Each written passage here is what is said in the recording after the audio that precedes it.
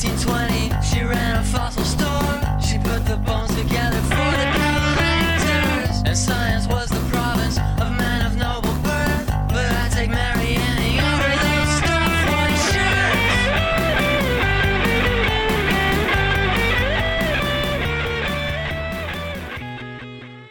All right, welcome back to STEM Fatale, your Women in Science History podcast. I'm Dr. Emlyn Gremlin. Woohoo! And I'm Dr. Emma Dilemma. Wow! Yeah, coming at ya fresh in October. Is that a phrase? It is. It's finally gotten cold here. Oh, it was like 100 degrees yesterday or 2 days ago, and now it's in the 70s, and it's wonderful. Yeah, 100 degrees, dang. It's like just gotten cold here too, but it was, 70, 80 last week, and now 50, 60. Yeah, it's kind of nice. Nice. Yeah, it feels very fallish. The cold is coming, I can tell, but, I'm ready this time. The cold for... Oh, wait, you're in Detroit. I was thinking you were in Austin. I was like, why is it 40 to... why is it 50 degrees? No, that makes sense. Yeah. No, Austin's probably still pretty hot. Yeah. Mm-hmm. Yeah. But yeah, you're going to get full seasons this year. I know, and by full seasons, we mean a very long winter.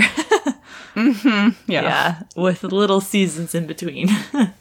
Yeah, well, you'll see. You'll see how it goes. Yeah, maybe it won't be so bad because of climate change. Oh yeah, climate change is helping everything. Yeah. The one good thing about climate change. Yeah, I had a professor in college that we were just talking about climate mitigation. He was like, well, we'll have palm trees on the poles. Yeah. And I was like, that's not, we won't, and two, that's not good. Because if there's palm trees on the poles, then everything else is literally on fire. Yeah, and dead. Or underwater. And underwater and on fire. Yeah, and then we're all trying to hide under the palm trees. Every person in the world. Well, this is a good start. Welcome to STEM Fatale, the Women in Science History podcast, where we talk about how scary climate change is. Okay, Emlyn. So Alex and I, this is relevant. Alex and I bought a digital antenna for our TVs so that we could start watching like PBS and the news, like free channels, basically, Nice. And there's a channel that we get now called The Laugh Factory, and it plays 2 shows from what we can tell. One of them is According to Jim, and the other one is Home Improvement. Oh my. And so, how can it only play those 2 shows? I don't know, but we've watched quite a bit of it despite knowing how problematic they are for this time now. I mean, Home Improvement's slightly less problematic, but still has some of that masculinity, whatever. Yeah. So, speaking of Home Improvement, did you ever watch that show, Home Improvement? Only in a kind of smattering way. I don't think I consistently watched it. Okay, because I was going to ask you, okay, so what was Tim the Toolman Taylor known for? Do you remember at all?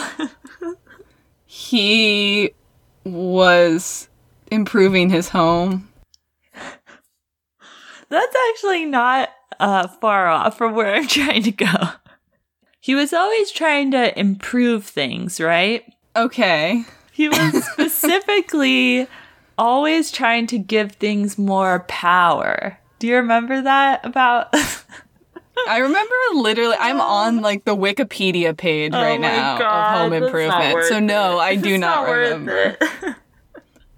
He was basically so a bit in the show is that he's always trying to improve appliances around the house, like the washing machine, the garbage disposal. And he does it by making them more powerful. So that you could stick a whole hockey stick down the garbage disposal and it works, which is totally unnecessary, right? And in reading about today's scientists, I got some Tim the Toolman Taylor vibes. Nice. Except that he was a klutz, you know. He would improve things to the point they didn't work, I guess, so not really improving them. Oh my gosh. Yeah. Were you just playing home improvement noises? Yeah, well, I just want to play this for a hot sec. Okay.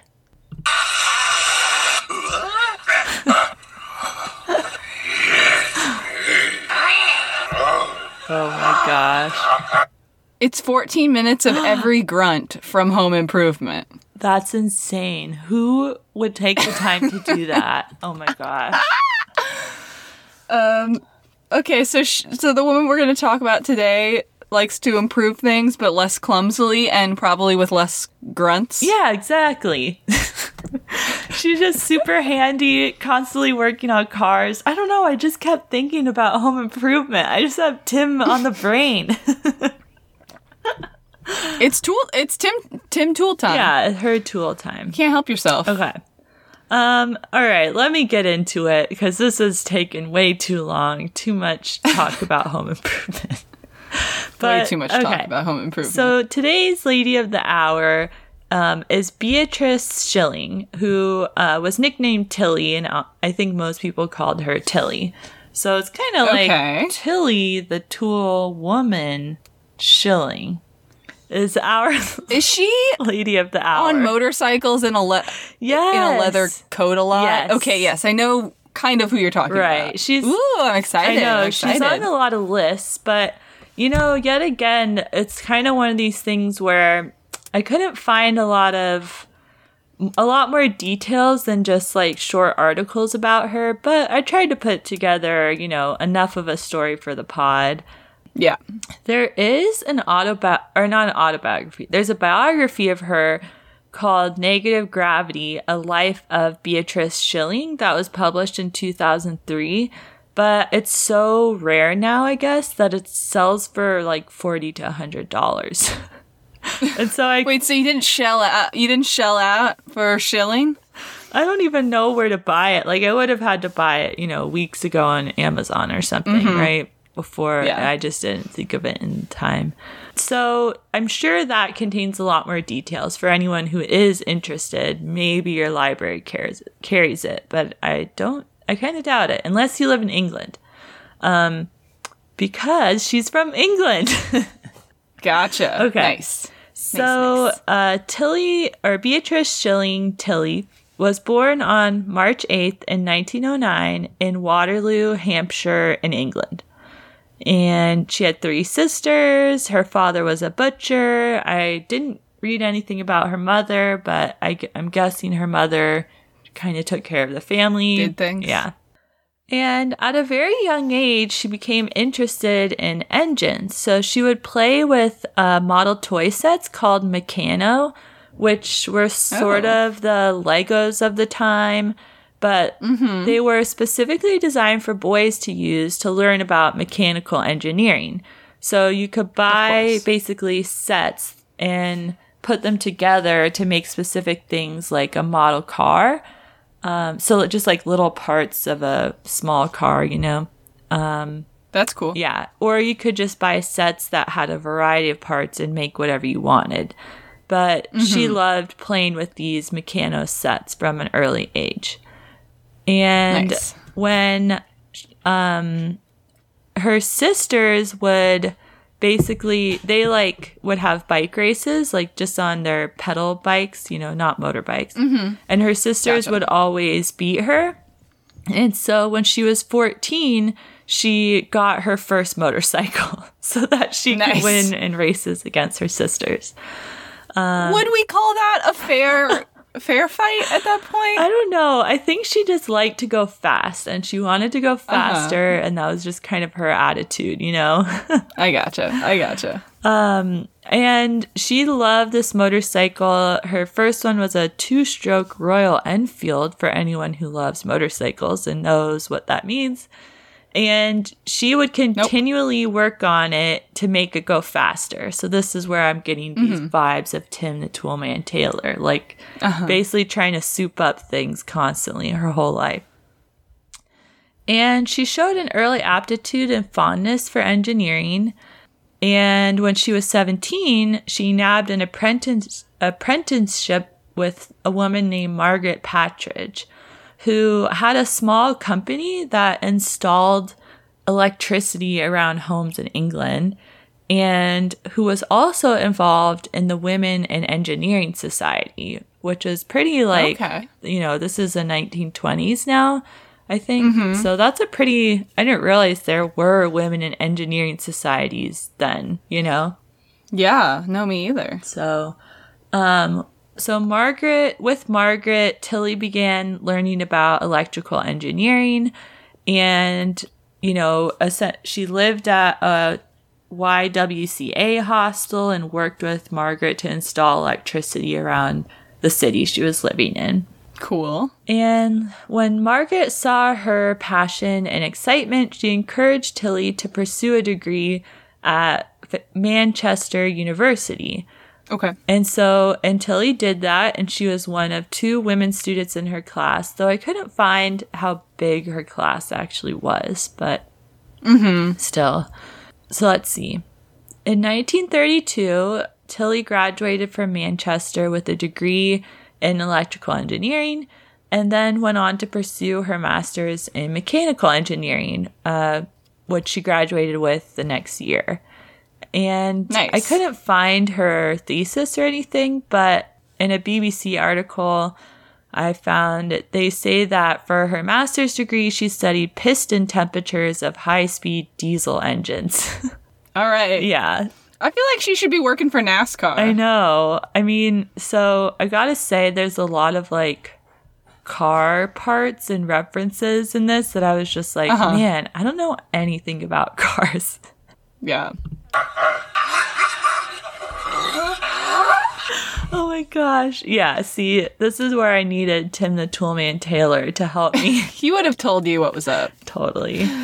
I just kept turning to Alex and being like, what exactly is a carburetor? I've heard of these things, but I couldn't imagine them, whatever.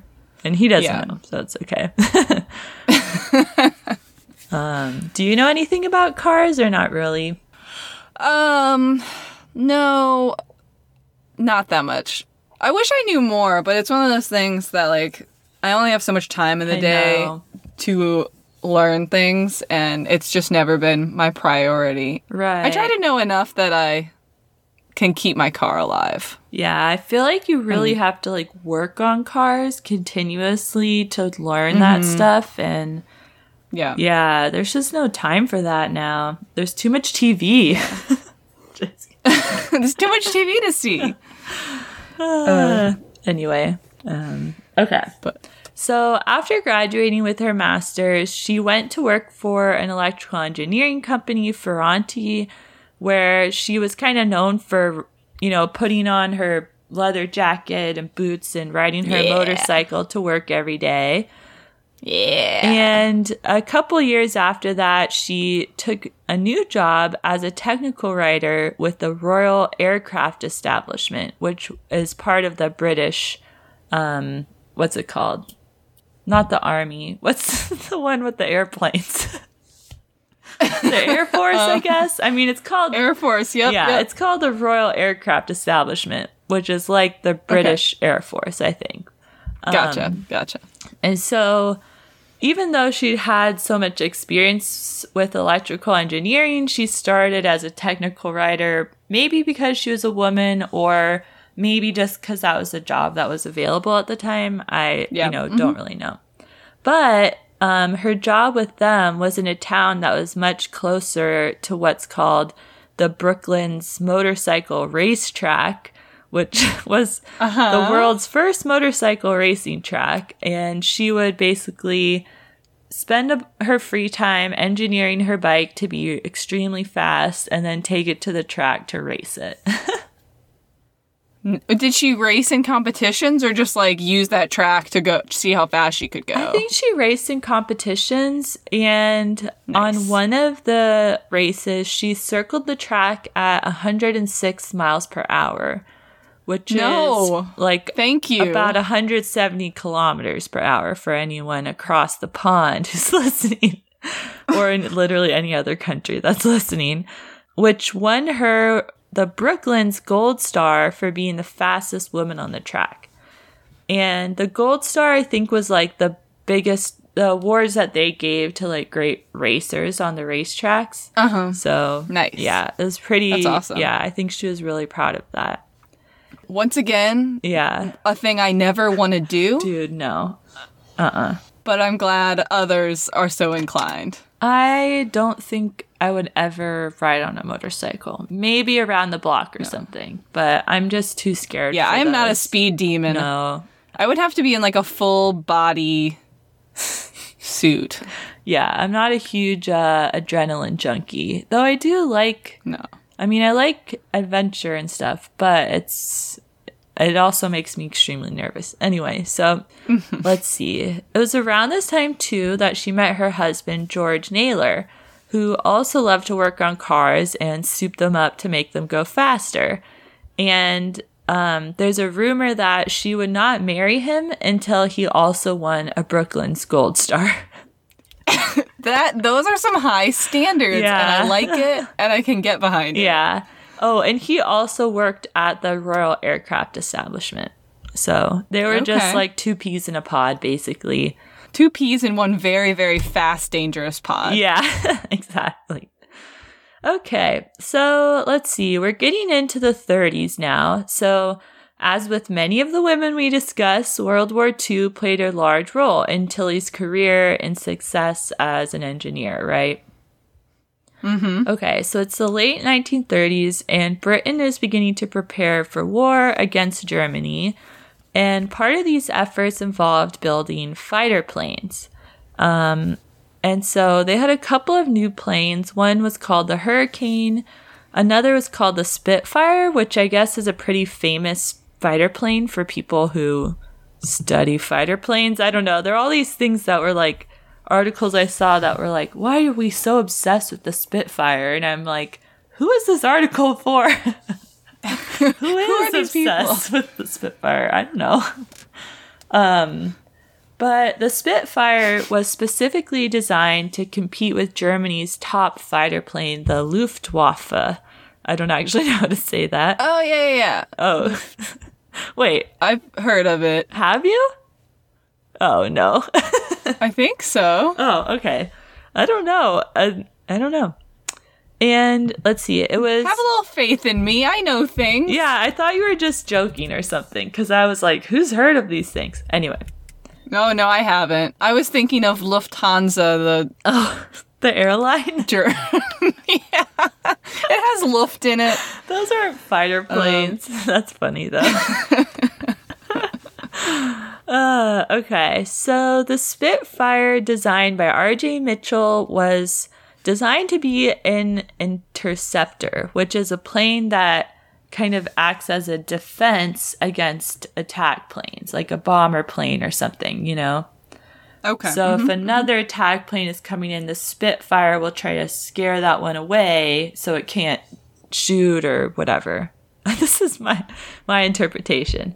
And it became the most... Seems legit. Yeah, it became the most widely used fighter aircraft by the Brits throughout World War II.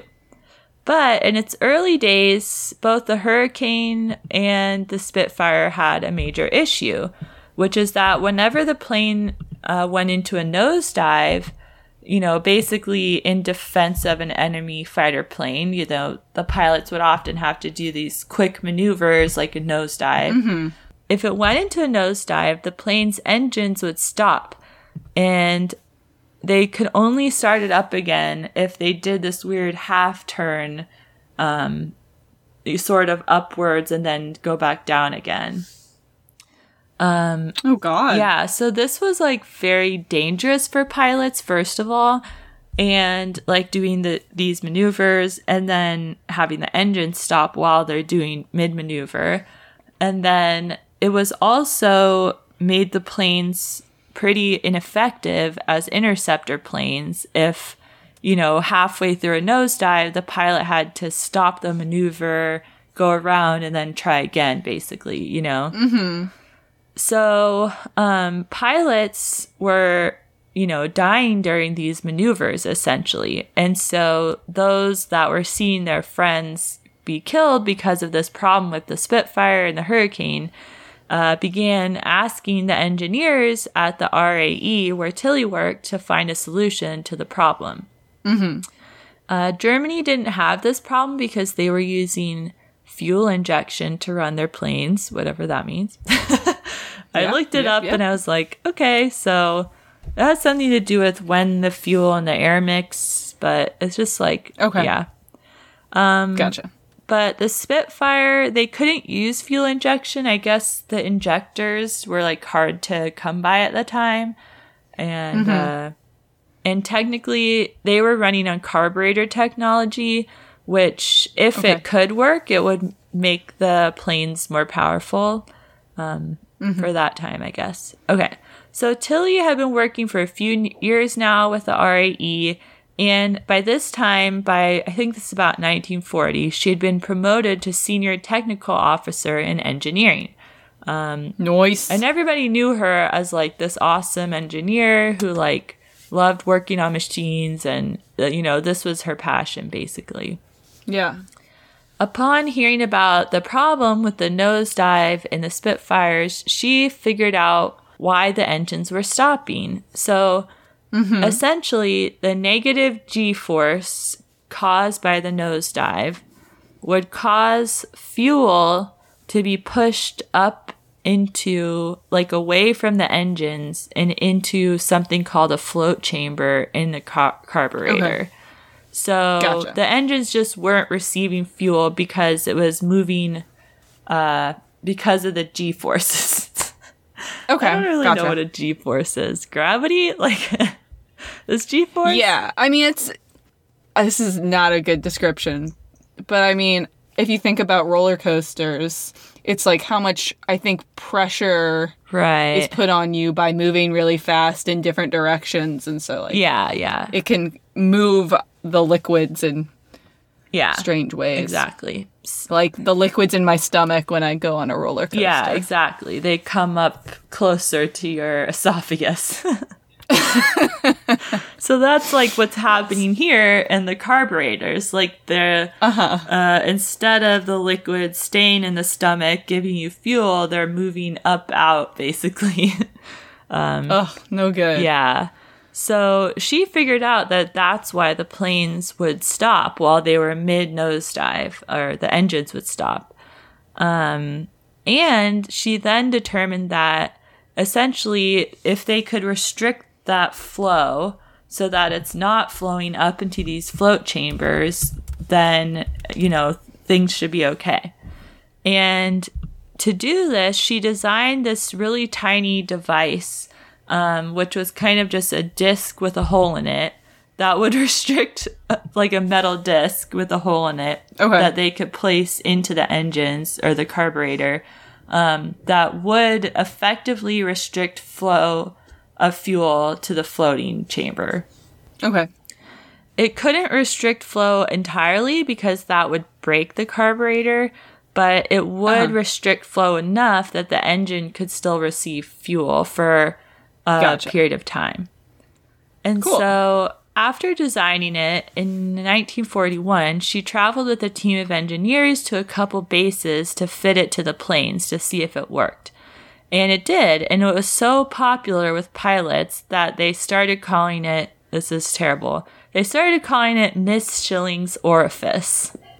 What the fuck? Because it's a disc with a hole in the middle. What the fuck? Isn't that horrible? Yeah, no, but please don't call it an orifice. Yeah, I mean, or Tilly's orifice. Like, horrible. Tilly's...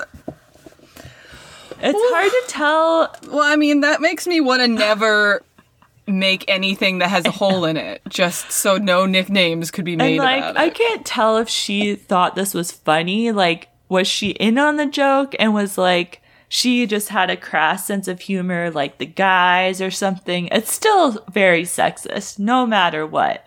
Yeah, let's not. That's just not, By rule, let's not call things orifices that are just, let's not.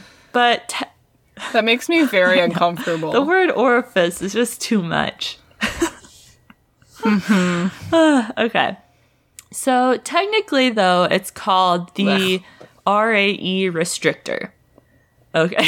So we could call it that from now on. However, the device wasn't a perfect solution. It was more a temporary solution that they could just manufacture and put into the planes, right away so that the pilots, So, but once they realized that this worked, she went back to the RAE and with other engineers. Basically, the reason why it wouldn't work long term is because if a plane experienced negative G forces for longer periods of time, it wouldn't stop the flow entirely of the fuel away from the engines. Gotcha. But they figured out, in the next year or two, a better long-term solution, which led to the invention, or was the invention of the RAE Hobson injection carburetor, which was a slightly more complicated device that they could fit to the planes. I'm glad did they make any fun nicknames for that? No, because it's probably like a man leading that team or something, Okay. I'm glad. Yeah. But for her work on the RAE restrictor and the RAE Hobson injection carburetor, which both helped tremendously in leading the Brits to victory in World War II. Nice. Yeah, Tilly received the Order of the British Empire in 1948. Nice. Yeah. So that's pretty cool. That's some big stuff. Yeah. And I guess and even though, so I read that the restrictor wasn't actually fitted to very many planes, but because she figured out, what was going wrong in the planes and how they could possibly solve it, it was really key to making this other injector that would be fitted to all the planes eventually to solve that problem entirely. So yeah, she really was instrumental in solving that issue for these fighter planes. That's awesome. Yeah, that's very wonderful. Cool. Okay, so let's see. She continued to work at the RAE until her retirement in 1969, and I couldn't get a ton of detail on all the projects she worked on, but I did find a list of different projects she worked on. Okay. So Barry Blake Coleman, wrote a blog post basically where he lists that she worked on projects related to airplane cabin air conditioning, internal cooling of high-speed aircraft, which sounds kind of the same, but whatever. Aircraft aquaplaning, which I think is when they land on the water, right? Mm-hmm. Yeah. Solid fuel rockets. She helped work in the design of the RAE's high altitude plant, and she evaluated liquid oxygen tanks for Britain's Blue Streak standoff nuclear missile, which was, oh man, yeah, I read a little bit about that. This Blue Streak was this crazy project that never was finished. It was canceled after some time, but it was basically supposed to be a missile, an anti-nuclear bomb missile, which I'm Gotcha. I don't know how that would work, but I mean, they never finished it. My thought would be that the idea is that you explode the nuclear bomb in the air where it's too far away. Yeah, I think potentially. So. Yeah. So I wonder if Mary Golda Ross and her knew of each other. Yeah, because they both pretty much are working on identical things during World War II. Yeah, though Mary's was more top secret, Yeah, it's true. It's true. Maybe Mary knew of her. Right. Yeah, but she didn't know. Interesting. Mary. We'll never know, I guess. We'll never know. Okay. So at one point, more fan fiction. Okay, I found this, but I was like, huh? At one point, she was awarded the Lightfoot Medal for Best Paper from the Institute of Refrigeration. What? Yeah, so maybe this had to do with her air conditioning work. But it sounds like I didn't even know there was an Institute of Refrigeration. I mean, there's got to be an institute of everything. True, yeah. But she, wrote a really good paper for it. So for them, yeah, great. And I'm so proud. Yeah, and she eventually received an honorary doctorate from the University of Surrey in 1970. Cool. Oh, and she also worked on a bobsled for the English bobsledding Olympic team. Wait, did she help make the bobsled, or did she ride the bobsled? She helped design it. That's cool. Yeah, pretty awesome. Either way, it would have been cool. Yeah, but it's like that means that they had to know like who she was, and were like, oh, she's a really good engineer. Let's like get her on board this team that's designing our bobsled. Yeah. Really crazy. Okay. And then outside of work, she learned to fly, though she preferred riding her motorcycle. And she started racing cars with her husband, George, like later in life instead of the motorcycles. And of course, when she and her husband felt they were too old to race anymore, they took up target shooting at their local gun club. Which I forgot to mention this, but she also, I think, liked to take apart guns, just like kind of with how she did with cars and like, play with them and rebuild them and stuff. Yeah. See how they work. Yeah. All right. And then, she died in 1990 at the age of 81. And she obviously had this really kind of full career as an engineer with the Royal Aircraft Establishment, but she is best known for just coming up with a solution for the Spitfire fighter planes, a problem with them. So, yeah. Yeah. That's kind of the... Amazing. Yeah, I couldn't find a lot of details on all this other stuff she did, but I'm sure there's more about it in the biography if someone could find it, Yeah, if anybody wants to send us that. Yeah. That'd be awesome. Awesome. I loved that. Yeah. She seems like a badass that I would want to I get. know. I feel like she'd be down for like a strong drink. Yeah. And I would have that with her. And like for her wedding present to George, a bunch of the guys at her work just gave her all these tools and stuff. Like, nice. Yeah, she was just known for being the tool lady and for racing and souping things up. Yeah, that was kind of her whole thing. Cool. Yeah, she's awesome. That's awesome.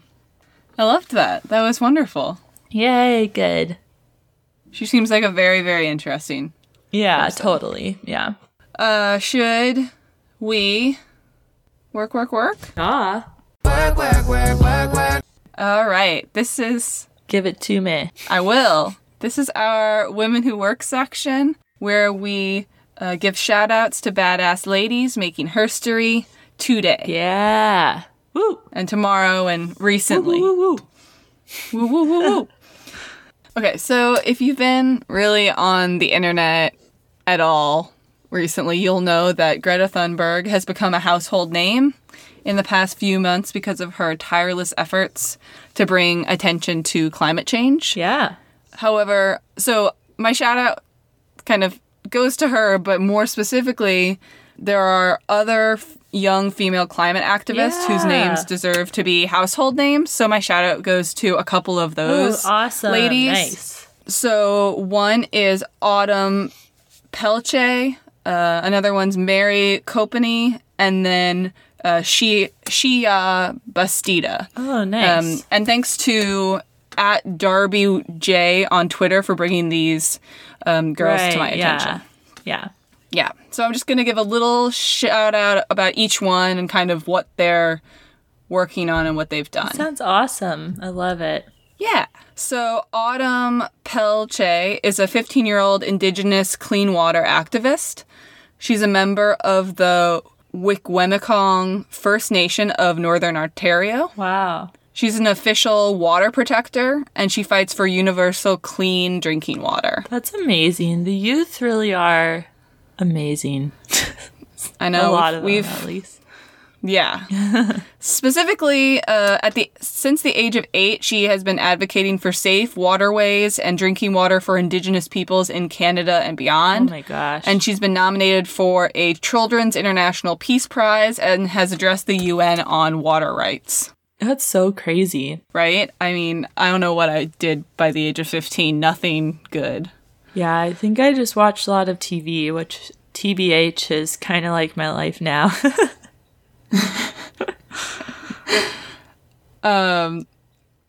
Okay, so that is Autumn Pelche. And then Mary Copeny, also known as Little Miss Flint, Oh, yeah. is an 11-year-old youth activist from Flint, Michigan. She's best known for raising awareness about Flint's ongoing water crisis and fundraising to support underprivileged children in her community and across the country. Wow. So she kind of came to fame when she was 8 years old because she wrote a letter to President Barack Obama in order to draw attention to the Flint water crisis. Right.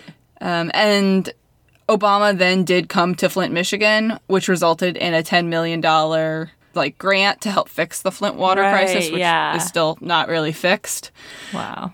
Mari Copeny continues to advocate and fundraise for the citizens of Flint through a variety of different initiatives that you can see on her Twitter. Yeah. And so far she's helped raise $350,000 for children, especially children in Flint. Yeah.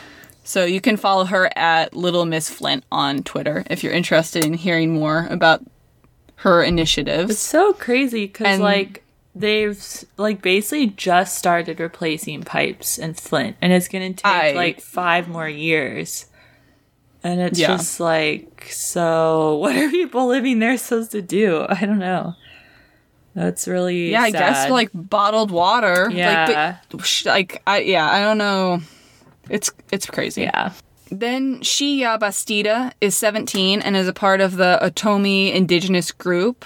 And she grew up in San Pedro Tultepec, a town outside of Mexico City. Sorry if I've butchered any of that. And she saw the effects firsthand of both extreme drought and extreme rain in her area in Mexico. And after that, her family moved to New York City about 4 years ago. Wow. And since then, she's been galvanized to address the climate crisis. Mm-hmm. And currently, she's one of the lead organizers of the Fridays for Future Youth Climate Strike. Oh, cool. And she's received the Spirit of the UN Award in 2018. Whoa, that's pretty cool. And you can follow her on Twitter at XIYEBASTIDA. Nice. Yeah, and so I just wanted to give shout-outs to the diverse group of awesome young climate activists that are trying to make this world a better place. They're so smart and amazing and driven. Yeah. And driven. Good for them. Yeah. We need them. So, we do. I mean, we should be doing it better. We shouldn't need them, as Greta's speech to the UN or her speech recently made clear. But yeah.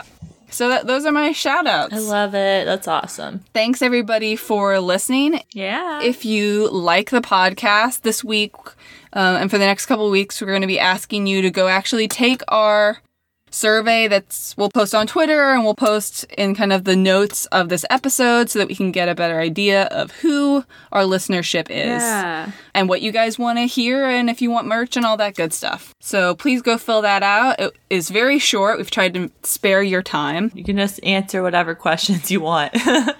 Any feedback is valuable to us. So exactly. Yeah. And then I also want to thank, of course, Caitlin Friesen for our art and Artichoke for our theme music. Ooh. And as always, go stimulate yourself. By circulating